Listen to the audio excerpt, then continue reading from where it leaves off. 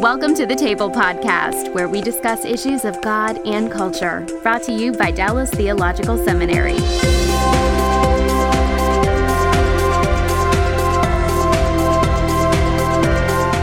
Welcome to the Table, where we discuss issues of God and culture. I'm Mikel Del Rosario, Cultural Engagement Manager at the Hendricks Center, and today our topic is leading with courage and compassion. I have two guests in studio today. First guest is Dr. Darrell Bock, Executive Director of Cultural Engagement and Senior Research Professor of New Testament at Dallas Seminary. Welcome, Darrell. Glad to be here. Thanks for being one of our expert guests today. Well, I'm feeling odd in this chair, but that should be okay. And our second guest is Bill Hendricks, Executive Director of Leadership at the Hendricks Center. Thanks for being on the show. Thanks for having me. Well, Darrell, I want to just dive right into our discussion. And you wrote an article recently about leading in a shifting culture, a rapidly shifting culture. Explain to us a little bit about this cultural shift that you've seen in your ministry. Well, you can think about it in a variety of ways. Let me just give a couple of examples. Think about communication just for a second. I remember being very, very young in 1962. I was 8 years old at the time. People can try and figure out how old that makes me now, but I won't do the math. And when the Telstar satellite first gave the first live broadcast between Europe and the United States, and it was such big news that they broke into the broadcast that they were in the midst of. I think I was watching a cartoon or something, and lo and behold, we got to see, the UK live. And to just think about how often that happens today, in a variety of ways. I mean, not just on news channels, but I can call my neighbor from halfway across the world. We can FaceTime together, that kind of thing. So that's one kind of change. And then there are the social changes that, of course, we've seen in my own lifetime as well. So we live in a time of rapid change, in which the leaders in the church are having to speak to people who are also having to cope with all these changes in one way or another. The world that our children are growing up in, or our grandchildren in my case, is very different than the world I grew up in. So how does the church prepare people for that? That actually is a challenge for leaders in the church. And so we exist at the Hendricks Center to kind of help leaders negotiate through that and to think through what those changes represent and the kind of pressures that are faced as a result of some of those changes. You've talked before about how in this time as we're doing ministry, you find that more and more throughout the country that the Bible isn't the answer in the minds of many people, but rather it's the question. And so it's kind of a different game from when, let's say, 19th century, 20th century America, for most of the 20th century, where you could kind of quote the Bible to someone as a pastor and have them give a little bit of respect maybe to the text because of their cultural heritage. How do you see the church having to respond to that kind of change? Well, it responds in a couple of ways. One is that people better be equipped to explain what the Bible is and why they believe the Bible is the inspired Word of God. And the second is they need to be able to say, there's a line that I say when I speak about this. We used to be able to say it's true because it's in the Bible. And whether someone was a member of the church or not, there was enough Judeo-Christian net around our culture, they'd say, well, that's at least a respected religious source. That's going to help me think about how to live life. And so they would accept it, whether they accepted everything about what the Bible was or not. Today, that's no longer true. A lot of people have questions about the Bible. They have questions about what kind of work it is, that kind of thing. So now we have to argue that it's in the Bible because it's true. That's a different kind of argumentation. The idea is, well, God has inspired this and said this is the way to live because this is a helpful way to live on its own intrinsic merit. So how do you make that argument in that kind of a way, and how do you think about it? So the church has to think about how the Bible addresses the authenticity of life and what makes for a good way of living and human flourishing, and not simply put the imprimatur of the Bible on it, but understand kind of the theological and human and anthropological rationale for why God would say that's a good way to live. Yeah, and we talk about that a lot nowadays in terms of cultural engagement at the center. But Bill, let me ask you to take us back to the 80s when the Hendricks Center first began. Talk a little bit about your dad and how Howard Hendricks began to focus on leadership and what his focus was in that regard. Sure. And as you mentioned, my dad is Howard Hendricks. He taught at the Dallas Seminary for 60 years. He founded what was called the Department of Christian Education.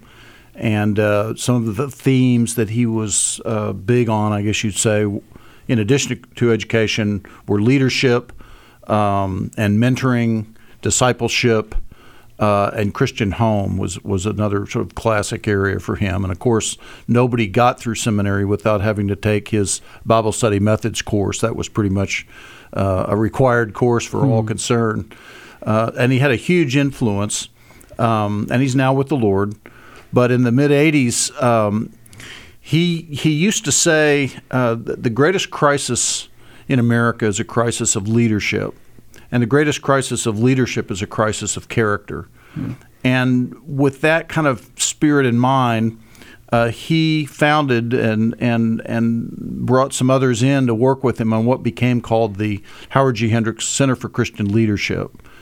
And they began to really think through what does it take to lead people, not just in churches and in Christian institutions, but also out in society, in the marketplace, in workplaces, in the military and government.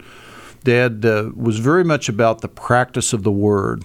He had done his thesis on the book of James, and so a lifelong theme for him was let's not just be hearers of the Word, let's be doers of the Word.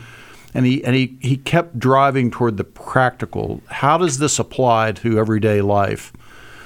And it really was like the perfect setup for where things have gone today, because today more than ever, we need to be asking the question, how does our theology, how does our Bible, how does it work? Like in day-to-day life, what difference does this make? And people are really seeking that answer if they're people of faith. Well, Daryl, in the article that you wrote, you mentioned 4 words, 4 concepts that begin with the letter C. So it's that thing will preach, right? All right. It's a very DTS. What we want to do... It's against all my instincts. I just want to get that out on the table right now. Well, what we want to do with this rest of our conversation is kind of walk through these concepts, and conveniently they all begin with C, so they're easy to remember. And the first one is comprehension. So tell me, what do we need to understand as leaders ministering in these rapidly changing times? Well, the challenge of what's happened to the center has been that we started off focusing on the leader, on his character, but it became clear, particularly with this cultural shift that we just talked about, with the shedding of the kind of the Judeo-Christian net, that having a leader with character in and of itself wasn't going to be enough. Now, it's important and foundational. You're not going to go anywhere without the issue of character. That hasn't changed. That has not changed. It's central. But the ability of the leader to comprehend Scripture and to comprehend society. That's 2 S's. Okay. The ability to understand Scripture and the culture around them both, to kind of switch it, to be able to move in either direction, is really an important part of leadership. We talk about, at the center, we talk about having biblical agility in shifting times. And it's the ability to read and react. Now, I may have to explain this to some people. Those who are football fans know exactly what I'm talking about. When you hand the ball off to a runner and he's in a sweep play, and the linemen are pulling out in front, the play is drawn to have a hole in a certain place. But that doesn't mean that's where the hole is going to be. And so as the runner is coming to the sideline and deciding when he's going to make his cut up the field, he's got to read and react both to the way the linemen are configured and the way the defense is coming at him. So that when he also needs to anticipate where that hole is going to be by the time he gets there. And so all those skills that are pictured in that metaphor are the skills of a leader who's able to read and react, both knowing what he's carrying on the one hand, what the Scripture has to say, and how to cut through life in the midst of it all. So this comprehension is kind of twofold. It's the understanding of the Scripture, which generally speaking, seminaries have been pretty good at training people to be able to do. But then the understanding of the culture is something, generally speaking, that has tended to take a lesser position, and yet it's very, very important as well. And so the ability to another metaphor that we use in the center is the ability to switch hit, the ability to go from life to the Bible or life back to the Bible, to be able to go both ways. And it's not always the same move, is important in being a leader and in knowing how to discern what it is that needs to be done in particularly difficult circumstances oftentimes. And those circumstances have become more challenging in many ways in recent times.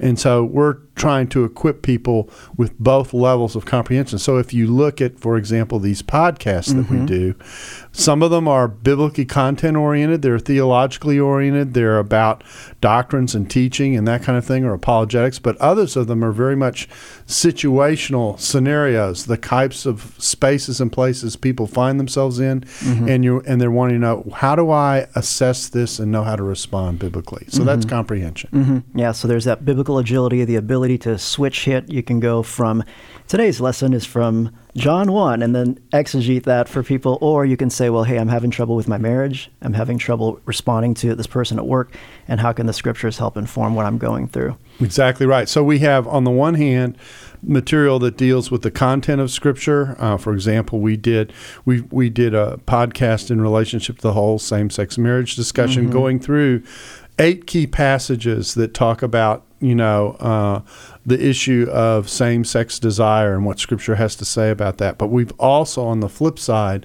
done other pieces that talk about people who grew up in a home where his parents divorced and they each entered into same-sex relationships, and he was raised in that kind of a context, came to the Lord, and how does he relate to his parents? Yeah. Or we flipped it around. We've had an interview with someone who was same-sex attracted, told their mom, came to the Lord eventually, and talked about what that relationship was like through that entire journey. So we've gone from both the text to the life situation and the life situation back to the text. We go both ways. Yeah. Well, and I'd point out in those illustrations, Daryl, something that we talk about a lot at the center, which is that oftentimes when we're on the side of understanding the culture and the issues, a lot of that is really messy.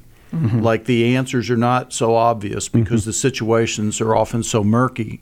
And many times we're dealing with people and people who hold a particular view who are coming from an altogether different worldview.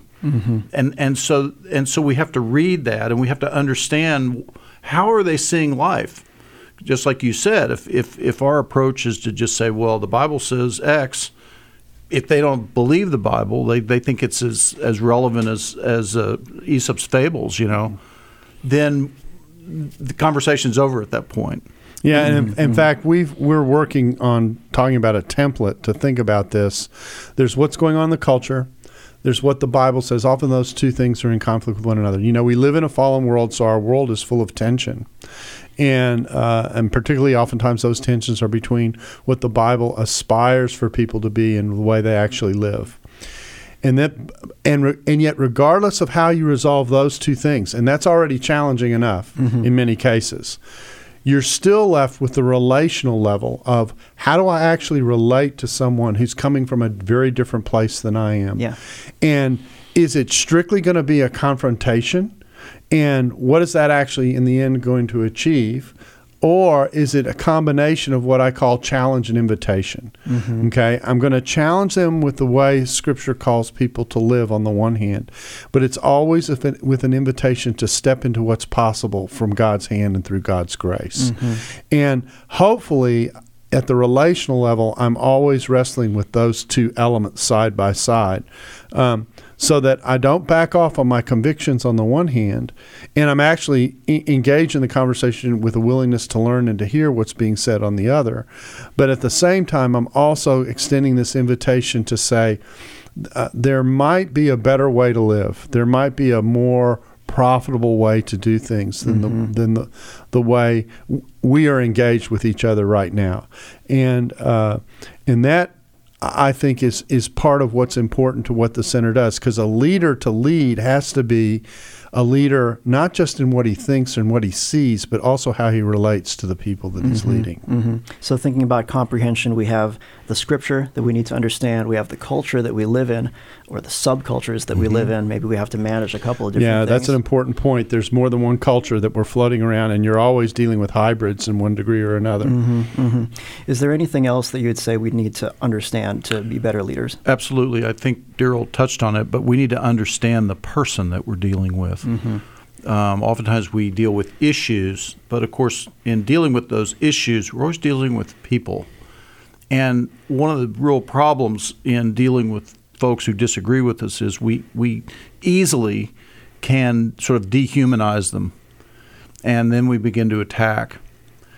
And what we need to see is this is a person made in God's image. And they may have come to a very different conclusion than we have, and that may mystify us. But one thing that will help is have the person begin to tell you their story. If the Italians have a saying, I can't know you unless I've dined with you. I like to say I can't know you unless I've heard your story. When I hear where you've been, where you've come from, your background, some of the issues, some of the situations you've been through in life, some of the things that have happened to you, some of the things that you've done, it can't help but begin to generate some compassion and at least an ability to kind of put myself in the other person's shoes and say, wow, I think if I'd been through that, I might end up at the same place. And that has a way of treating the person as a person and humanizing the conversation. Yeah, so we need to understand Scripture, we need to understand the context, the culture that we live in, and we need to understand people as well. Other people and ourselves. When we did this in relationship to world religions, we did it through three questions. We said, what is this religion about? What makes it tick? What draws a person to this faith? What I call it the Velcro factor. What causes them to stick to this religion and be an adherent of it? And then how does the gospel speak into that attraction? And so, whereas traditionally what we tend to do is to say, well, here's what this religion believes and here's what the Bible says about it. Now, that, again, is valuable to know the difference. You got to know what you're dealing with. But the flip side of it is that I'm addressing someone. If I can address them from where they are coming from as the starting point, I'm in a much better place to have a conversation with them and to draw them into what it is to get them to be reflective. I see Paul doing this in Acts 17. He starts off by saying, I see you're very spiritual. Now, he doesn't like the idols that they're worshiping at all, but he does say, I see that you're very spiritual. And since you're spiritual, let's have a conversation about spirituality. And then he dives into it. And so this way in is a way of connecting with someone in the midst of sometimes very challenging conversations. And good leadership knows how to do that and do that well. And just spending this unhurried, unrushed time with people, humanizing them, like you say. So you're not working with someone like this is a Buddhist, quote unquote, or a Muslim, but this is my friend. This is a person. Liam or whoever it is, right? We saw this doing Vietnamese refugee ministry in Orange County. It's just spending time with people. Then you don't see them as a label. You see them as a person. Yeah. And the fascinating thing is a text like, say, Colossians 4, 5 and 6 talks about engaging with outsiders as an opportunity. They don't see it as a threat. It's nothing to be afraid of. It's nothing to back off from. It's nothing to fear. There's another passage in 1 Peter 3 that says, we're not supposed to fear the engagement that we have, but we're supposed to set Christ apart as Lord in our hearts and be prepared to give a defense for the hope that is in us, but with courtesy and respect, with gentleness and respect.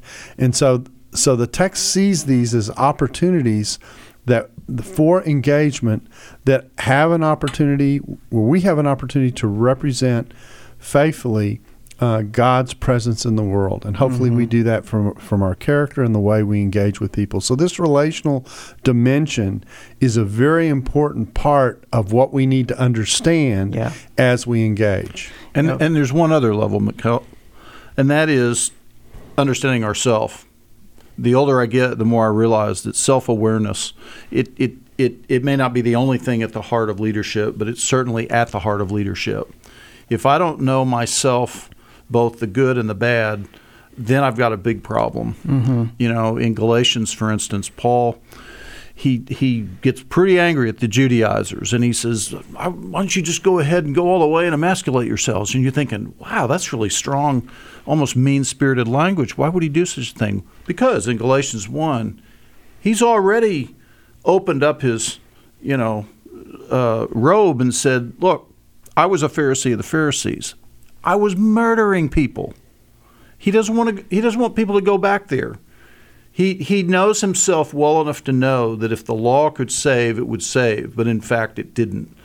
And he's very honest about who he is. And he on the other side, people also need to know something about what I like to call the good truth about who they are. And as you know, my specialization has to do with people's giftedness.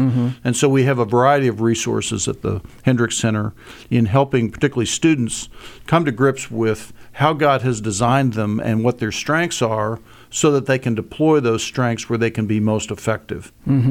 So self-awareness is also a comprehension thing, and it'll overlap with one of the other C's that we get into later. So what we're saying is that, you have the character of the leader, which certainly is fundamental in the core starting point. It's kind of your hub. Right.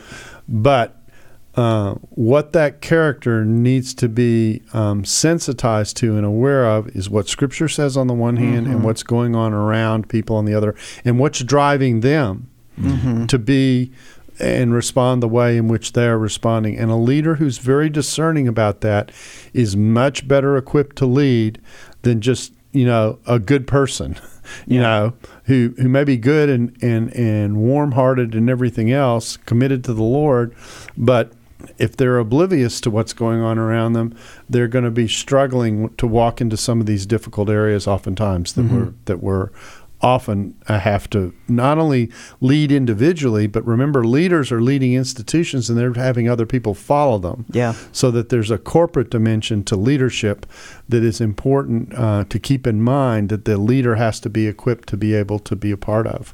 Well, we're starting to bleed into that second concept, which is the second C word, which is compassion. And we've already talked about compassion a little bit. Sometimes you see such as polarization out there in the public square where people have forgotten how to listen to each other and have those difficult conversations. I really like this spiritual GPS illustration you give. So talk about what it means to get a spiritual GPS on someone. Well, I tell people that when you first meet someone, especially someone very different than you, that the first thing you ought to do is be a good listener. There's a wonderful passage in James that talks about being quick to hear, slow to speak, and slow to anger. It's a great text. And so the idea is to be a good listener, and then I say the next thing you need to do is to get a spiritual GPS on someone. You need to get to know the person well enough to kind of see what drives them, what causes them to tick, what are they interested in, what are they invested in as a person, what influences have impacted them. And I often say in the midst of talking about this that, we're meeting more and more people today who've never darkened the door of a church. So anticipate what their understanding of Christianity is going to be if they've never walked into a church. It's going to be what they absorb from the culture around them. Now, think about that. What do you think that portrait of Christianity is going to be like? It's probably going to be something that's going to have to get addressed at one point or another, because it's probably not too faithful to the faith that you're familiar with. Okay, so all of that is important to know. Are there influences in the background? Was there a bad church experience in the background? All those kinds of things can be very important. And so you pursue that. And the other thing that I say is you want to put your doctrinal, theological, and identity meters on mute. Okay? Now, that's said very carefully. I'm not saying turn them off. You're not going to be able to. You're going to register with things that are said to you. And you should. You should pay attention to what you're hearing. But what I mean by that is that our tendency is when we hear something that's off, is I've got to respond immediately. Yeah. We immediately go into rebuttal mode. And the way you know in a conversation whether you're listening or not is whether you're in a mode in which if I had to repeat what this person said to me in different words so that they would say, you get it, I could do that. Or I'm in a mode in which I say the way I'm going to respond to this person is. And so that's how you sort out whether you've got that meter on mute or not. And so you put it on mute and you just try and figure out GPS. You're trying to figure out where they're located. And down the road, if you and we're assuming here in some of these conversations, we're talking about these long-term relationships that people have, the ones they care about the most. And so you're going to get a chance down the road, to bring up the stuff that you hear. But initially what you want to do, I want to understand what drives this person and what makes them tick. That's part of compassion. And another important part to realize about this is that the attempt to understand someone doesn't equate agreement with them, nor does it equate defection because you're compromising on anything. You're trying to get to know the person. And really, before you can do a good assessment on someone, the better you understand them, the more likely your assessment is to be more on target. So we're talking about something that's almost a requirement relationally in order to be able to interact well. And particularly in areas of conflict, it's important that you at least know what you're disagreeing about well. And so we say in these difficult conversations, which is a part of compassion, that when you interact with someone and you can both say, yep, that's exactly what we disagree about. Now let's talk about it. You're in a much better place than sometimes what often happens in these conversations, particularly when they're debates. You end up talking past one another and you really aren't touching the issue that you really disagree about. This episode is brought to you by the Truce Podcast. I'm sure you've been there. You're at an event, a dinner, a small group, and someone says something like, "If you're a Christian, you have to vote Republican." That raises an interesting question. How did evangelicals like me get to the place where we just assumed we'd all vote one way? This season on the Truce Podcast, we're diving deep into the complexity of the 1970s and 80s to understand how evangelicals tied themselves to the Republican Party. It's a story that involves murder, corruption, redemption, and our need to be heard. I'll be talking with celebrated historians like Rick Perlstein, Pulitzer Prize winners Francis Fitzgerald and Jesse Eisinger, and some of the best guests I've ever had. Truce is the show that uses journalistic tools to look inside the Christian church. We press pause on the culture wars in order to explore how we got here and how we can do better. Subscribe to Truce anywhere you get podcasts or listen at trucepodcast.com.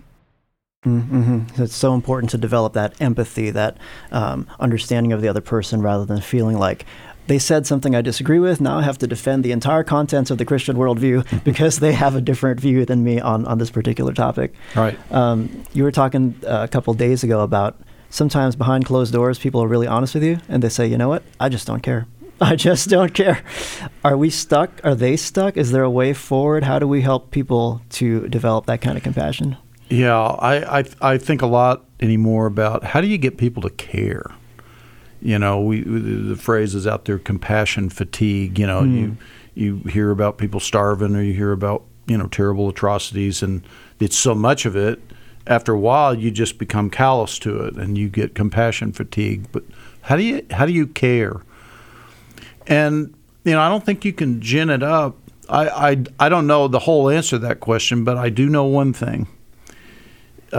We ought to pray for more instances in which God takes us through a time of personal brokenness.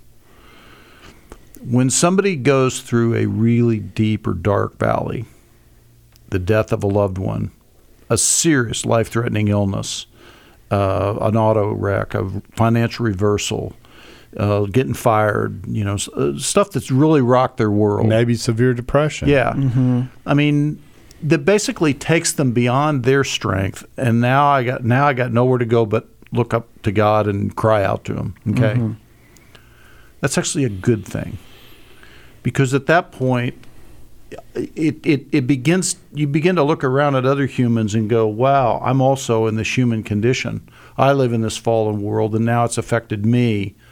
It somehow has a way of engendering some compassion for people that are struggling. And people who don't have the gospel. many people know that I lost my first wife back in 2000 to breast cancer. So I now have an 18-year PhD in grief and loss, okay? A verse that has come back to me again and again and again, of course, is in 1 Thessalonians 4, where Paul says, I don't want you to grieve as those who have no hope. Mm-hmm. And so this idea that as Christians we grieve, but not as those who have no hope. That's absolutely true. And both sides of it are true. We do grieve. Mm-hmm. I mean, grief really is real grief. Like, it hurts, and it doesn't really ever subside. I mean, the severity may, but grief is not like 5 stages and you're out of it. It's a cycle, and these cycles will come back throughout your life. But it's not as if we have no hope. And I do not know what people do who grieve but have no hope. I mean, to see your whole world vanish before your eyes and not have God, that's a rough thing. By the way, that same principle applies to a lot of other things. We suffer, but not as those who have no hope. We have financial reversals, but not as those who have no hope. So as Christians, we live in the same vicissitudes that everybody else. The only difference is that we have some hope. But that ought to give us some compassion for people that have not yet found Jesus. Mm-hmm. Now, you do a lot of work with people in the business world. Mm-hmm. How do you help them integrate this idea of compassion and empathy into their vocation? Well, the same place we're talking. I'm like, let's see people as persons, not just a means to get money to be made. Mm-hmm. In other words, every person that you interact with in the workplace, maybe the people that report to you, yeah, we've got work to get done here, and we're paying them a salary or a wage to get that work done. But people bring all of who they are to work. And so they not only bring, it's like Henry Ford back in the day said, when you hire a hand, the whole body shows up, and that's so true. I mean, the person brings all of their challenges, all of their problems, all the relational things they're going through, all of their hopes and dreams. They bring all of that to work. And so we need to see people as whole persons and begin to care about where is their life going. Obviously, as Christians, that bigger thing of where's their eternal destiny going. And we need to bring Christ to them, not just by hammering on them to repent and turn. I mean, the gospel certainly needs to be shared, but it needs to be shared not just for eternity, but for right now. The values of our King that Daryl mentioned, it's an attractive set of values. Life goes better when we treat people as we would want to be treated, for example.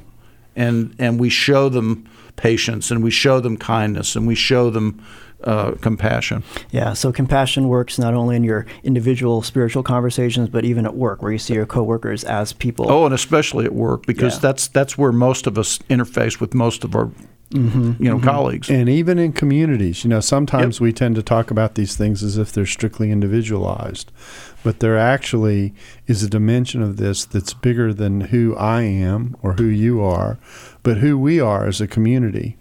And so how does the church show its compassion, and how do leaders lead with enough compassion so that the community takes on, that value and that virtue in such a way that they see, God so loved the world that he gave his only begotten Son. How do we live in such a way that ministers and engages in such a way that message gets reinforced by the way we as a community treat people? One of our heroes at the Hendricks Center is a guy named Tom Landis. Have you had him on a podcast yet? If not, we ought to. Live here. We had him live? Yeah. I know we've had him live at the seminary. Yeah. Tom Landis is an entrepreneur, and he's a restaurant guy. But a couple of years ago, he created a concept called Howdy Homemade Ice Cream here in Dallas.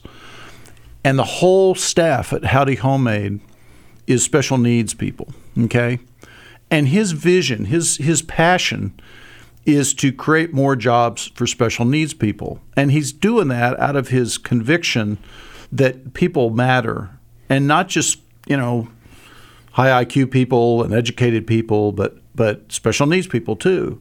And he pointed out to me that for many special needs people, they grow up and they're mainstreamed, and then when they get to be 18, 20, somewhere in there, all their friends go off to work or to college or the military or wherever they go, and they're there by themselves, and it quickly becomes apparent to them, gee, there's no job for me. Many of them get institutionalized. But what happens at that point is their life expectancy plummets because they don't have a purpose. If you don't have a purpose, then you start to die. And that's literally what's happening there. And so Tom realized this problem, and he said, well, they ought to have jobs like everybody else. And so he created a kind of work there in Howdy Homemade, which actually fits some of the skills, some of the ways that special needs people can contribute, because a lot of the work is repetitive and it interaction with the customers and so forth. It actually works for them. Yeah. So compassion. Now we're moving into courage, which is the next C concept. Good. We're starting to see how these things kind of dovetail together. Talk to us a little bit about the kind of courage that we need to have as Christian leaders in this shifting culture. Well, the main thing is the courage to walk into difficult places and spaces. That it's easy. There are reactions that are easy. I can react against something. Okay, and I push back, and all I do is kind of stiff arm what's going on. And when I stiff arm, I'm keeping distance. I can withdraw. I just don't want to have anything to do with that. That's just too complicated. I am not going there. And frankly, I think in many situations in the church, that's probably the default category, is we just stay out of it. I don't want to stir the waters. Don't want to rock the boat. Don't want to rock the boat. Yeah. I want as much peace as possible. Meanwhile, this stuff is all simmering underneath and eating away at your community if you don't deal with it. And then the third way is to step forward and step in, to have the courage to step forward and step in. Hopefully, you've done it with you do it with good character. You do it with some comprehension of what's going on, and you do it with enough compassion that when you step in, you have something to offer. And in the midst of offering it, you're not only modeling something about how to deal with it, but you're also helping other people get their hands and heads around what's going on and how to go about dealing with it. So good leadership, I think, has the ability to have this courage to step in to the difficult space, to the difficult place, and to have something to offer once you step in, because you have all these other components that you've brought with you that make it that allow you to function even in the midst of the difficulties. Yeah, so I'm hearing us putting together these two things, courage and compassion together. So you can have your convictions on one hand, that you don't let go of those convictions, but you have the kind of character where you're able to be charitable and winsome in your discussions. That's exactly right. And so and you do it in a way that causes people to reflect. I often tell people that engagement, sometimes the best thing to do is to not make a statement, but to ask a question. Or to make an observation, and the question of the observation is designed to give the person on the other side of it the opportunity to just kind of step back and pause and think through what's going on. Again, I come back to Acts 17. What Paul does after initially commending his audience for their openness to spirituality is to talk about what their connection to idolatry means. And he causes them, he's hoping to give them pause about where they're. Do you really think you can confine the Creator God to a building? I mean, just think about that for a second. That's designed to give you pause. Okay? It takes courage to go there. And so he doesn't step back. Another thing that takes courage is Paul understood when he was introduced at Mars Hill that they didn't introduce him this way. We'd like to welcome this apostle who's part of a new religious movement that we really are finding fascinating and we're curious about. And we think he has something very significant to say to us. So we invited the Apostle Paul to come and address us, and we're all ears. No, they viewed him as a cultural curiosity. They described him as a seed picker. That's like a little bird that flits from from this to this to this to this, and the suggestion is, a mile wide and an inch deep. That's the way they're viewing Paul. But he has the courage to step into that situation and address them as honestly and directly and try to serve them despite their attitude as he engages them. All of that takes courage. All of that involves risk. And the key risk is having enough security in your identity in the Lord and the security that gives you to be able to take the flack and the pushback and everything else that will come from taking the risk to step into that space. A good leader understands that often will happen, that not when you step into the fray, not everyone's going to be on your side. Or another way to think about it, this is one of the ways in which our culture has changed, is we've gone from being the home team, to being the visitors. And in the midst of being the visitors, we get all the pressure, not just of playing the home team, but of playing the audience that's rooting for the home team. And so that takes, to play well on the road takes a particular fortitude, because a lot of people are yelling against you as you're doing what you're doing. That all takes courage. Well, and on top of that, meanwhile, back at the ranch, if we're the visiting team back home, you got some people that are mad about the fact that we're no longer the home team, and they're not happy that you're out there on the road. Frankly, they're to extend the metaphor, they're sometimes there's people. You're not only taking flack from the culture around you, but you're taking flack in the back from people that formerly you thought they were on your team, but they're mad that you're even out there trying to engage. That's right. I mean, the best thing they would think you could do is just withdraw and get out of it. Right. And the fact that, but when you withdraw and get out of it, look what you're doing. You're actually creating a vacuum. You're creating a vacuum in which there's no counter voice. And and that space fills. That space fills with something.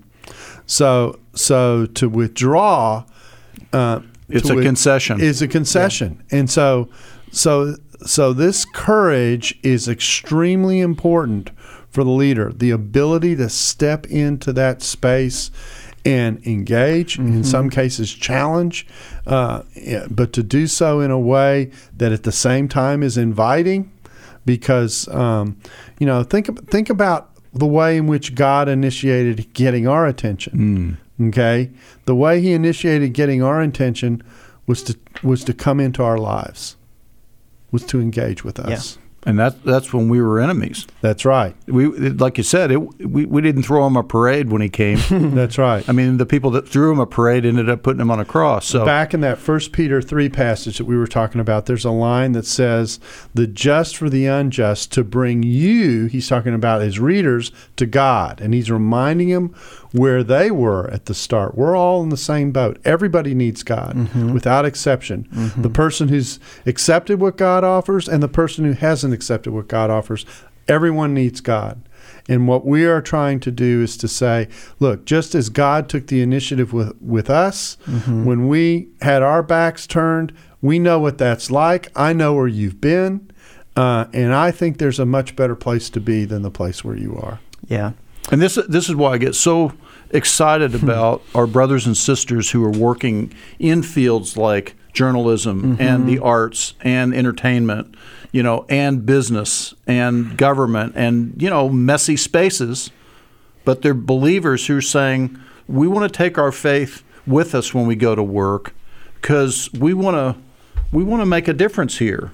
And we want to show what Jesus would do in this space. And one of the side things of that, of course, is that we're all believer priests. Right.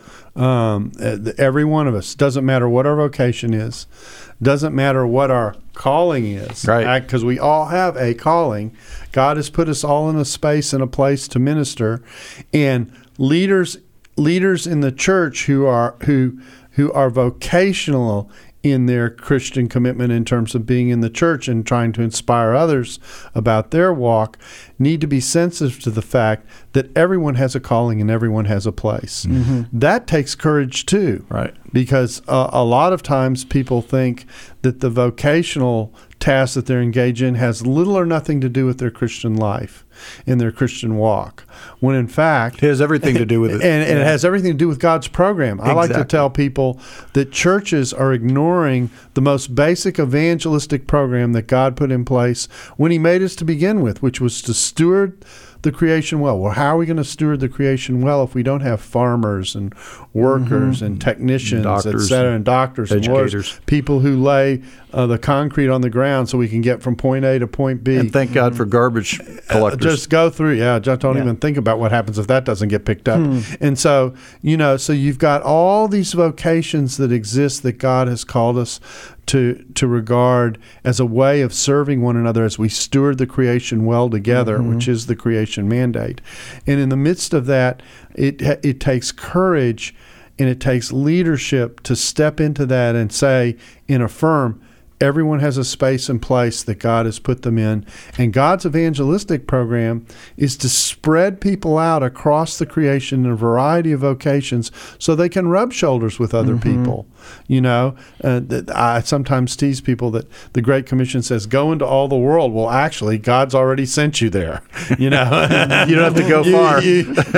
You can try and shut that off, but you're already in that game. So how do we inspire people in the midst of that to be what God has called them to be where He has them? I like how Bill mentioned people in all these media and politics and all these different places that you mentioned as well. If Christians don't step up to the table, if we don't have a space at the table, then our voice won't be heard, and we'll see less and less Christian influence in society. So we need to be out there. Brings us to the last. It's already been implicit in our conversation. The last C is the idea of character, and so we think of all kinds of different things that come to mind. Maybe when you hear the word character, how would you define character in this regard?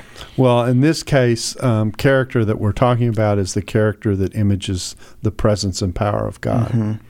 We're talking about the fruit of the Spirit, which actually is very relational. We're talking about authenticity. We're talking about integrity. We're talking about genuineness. We're talking about a person who has nothing to hide. I mean, there are a lot of ways to think about what character is, and we need the Spirit of God to have this character. It's not something we have instinctive. You don't default to character, okay? And so. And that's the core. I can have all the reading I want around me. I can have all the courage.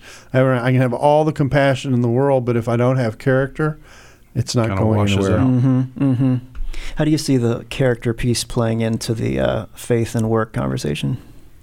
Well, this is why the spiritual formation piece is so important. In other words, somebody's personal relationship with Christ. And that doesn't just happen. That's something that a person intentionally meets with God on a daily, if not hourly basis to bring themselves back before God and try to hear God's voice and understand His Word and be in His presence so that His Spirit begins to change our character, transform our inner person, because everything goes from the inside out. And that happens over time. And that's why when you go to work, you asked about the workplace tie-in, too often people may be Christians, but functionally speaking, they're pure secularists when they go to work and that they leave God at home. And they need to bring Him with them. I need to be praying over the task in front of me. I need to be praying about the people around me. I need to be praying about the meeting I'm getting ready to go into. I need to be talking with God about the decision I'm getting ready to make and invite His presence and power to demonstrate themselves in those moments. If we did, I think we'd see a lot different things happening in our work. But we got to apply those spiritual disciplines to our work in order for that to happen. So we seek to shape compassionate, courageous leaders. And we do that by training leaders to possess biblical agility in shifting times. And when we do that, when we put that package together, it's a very, and that only happens through the power of the Spirit of God. But when that happens, you have a person who can deal with anything fresh that comes their way. It isn't that they have a rote answer. In fact, the answer that they might have is the recognition that the answer in this particular situation is particularly complex. But they know not only how they should deal with the situation, but they know how to lead other people into and through the situation. And in the context of the shifting times that we've been talking about, that skill is essential. It requires boldness. It requires being prophetic. It requires a comfort zone with their own status before God that's willing to take the pushback. Mm-hmm. And in the midst of all that, they're able to develop that skill to read and react to what's in front of them, so they know when the opportunity comes, they know how to seize it. Mm-hmm. An image that comes to my mind just after our entire conversation here is that image of an ambassador mm-hmm. who's able to interact, to engage with people who see Christianity differently than they do, whether you're talking to that skeptical relative or your skeptical friend at work. But walking with someone before they get to the crossroads, mm-hmm. before that the gospel becomes a challenge even in their lives, so that we can be the kinds of leaders who can teach truth and love well, who can lead with courage and compassion. And a good ambassador doesn't just live in the embassy. He gets out and gets to know the people of the country, the foreign country that he resides in. Well, that's their job. That's right. Yeah. Well, thank you so much for being with us. Our time has flown by, but it's been an amazing conversation. Thank you, Bill, for being with us. You're welcome. Thank you. Thank you, Daryl. Pleasure. And we thank you again so much for joining us on The Table. Stay with us next time when we continue to discuss issues of God and culture. Thanks for listening to The Table Podcast. For more podcasts like this one, visit dts.edu/The Table. Dallas Theological Seminary. Teach truth, love well.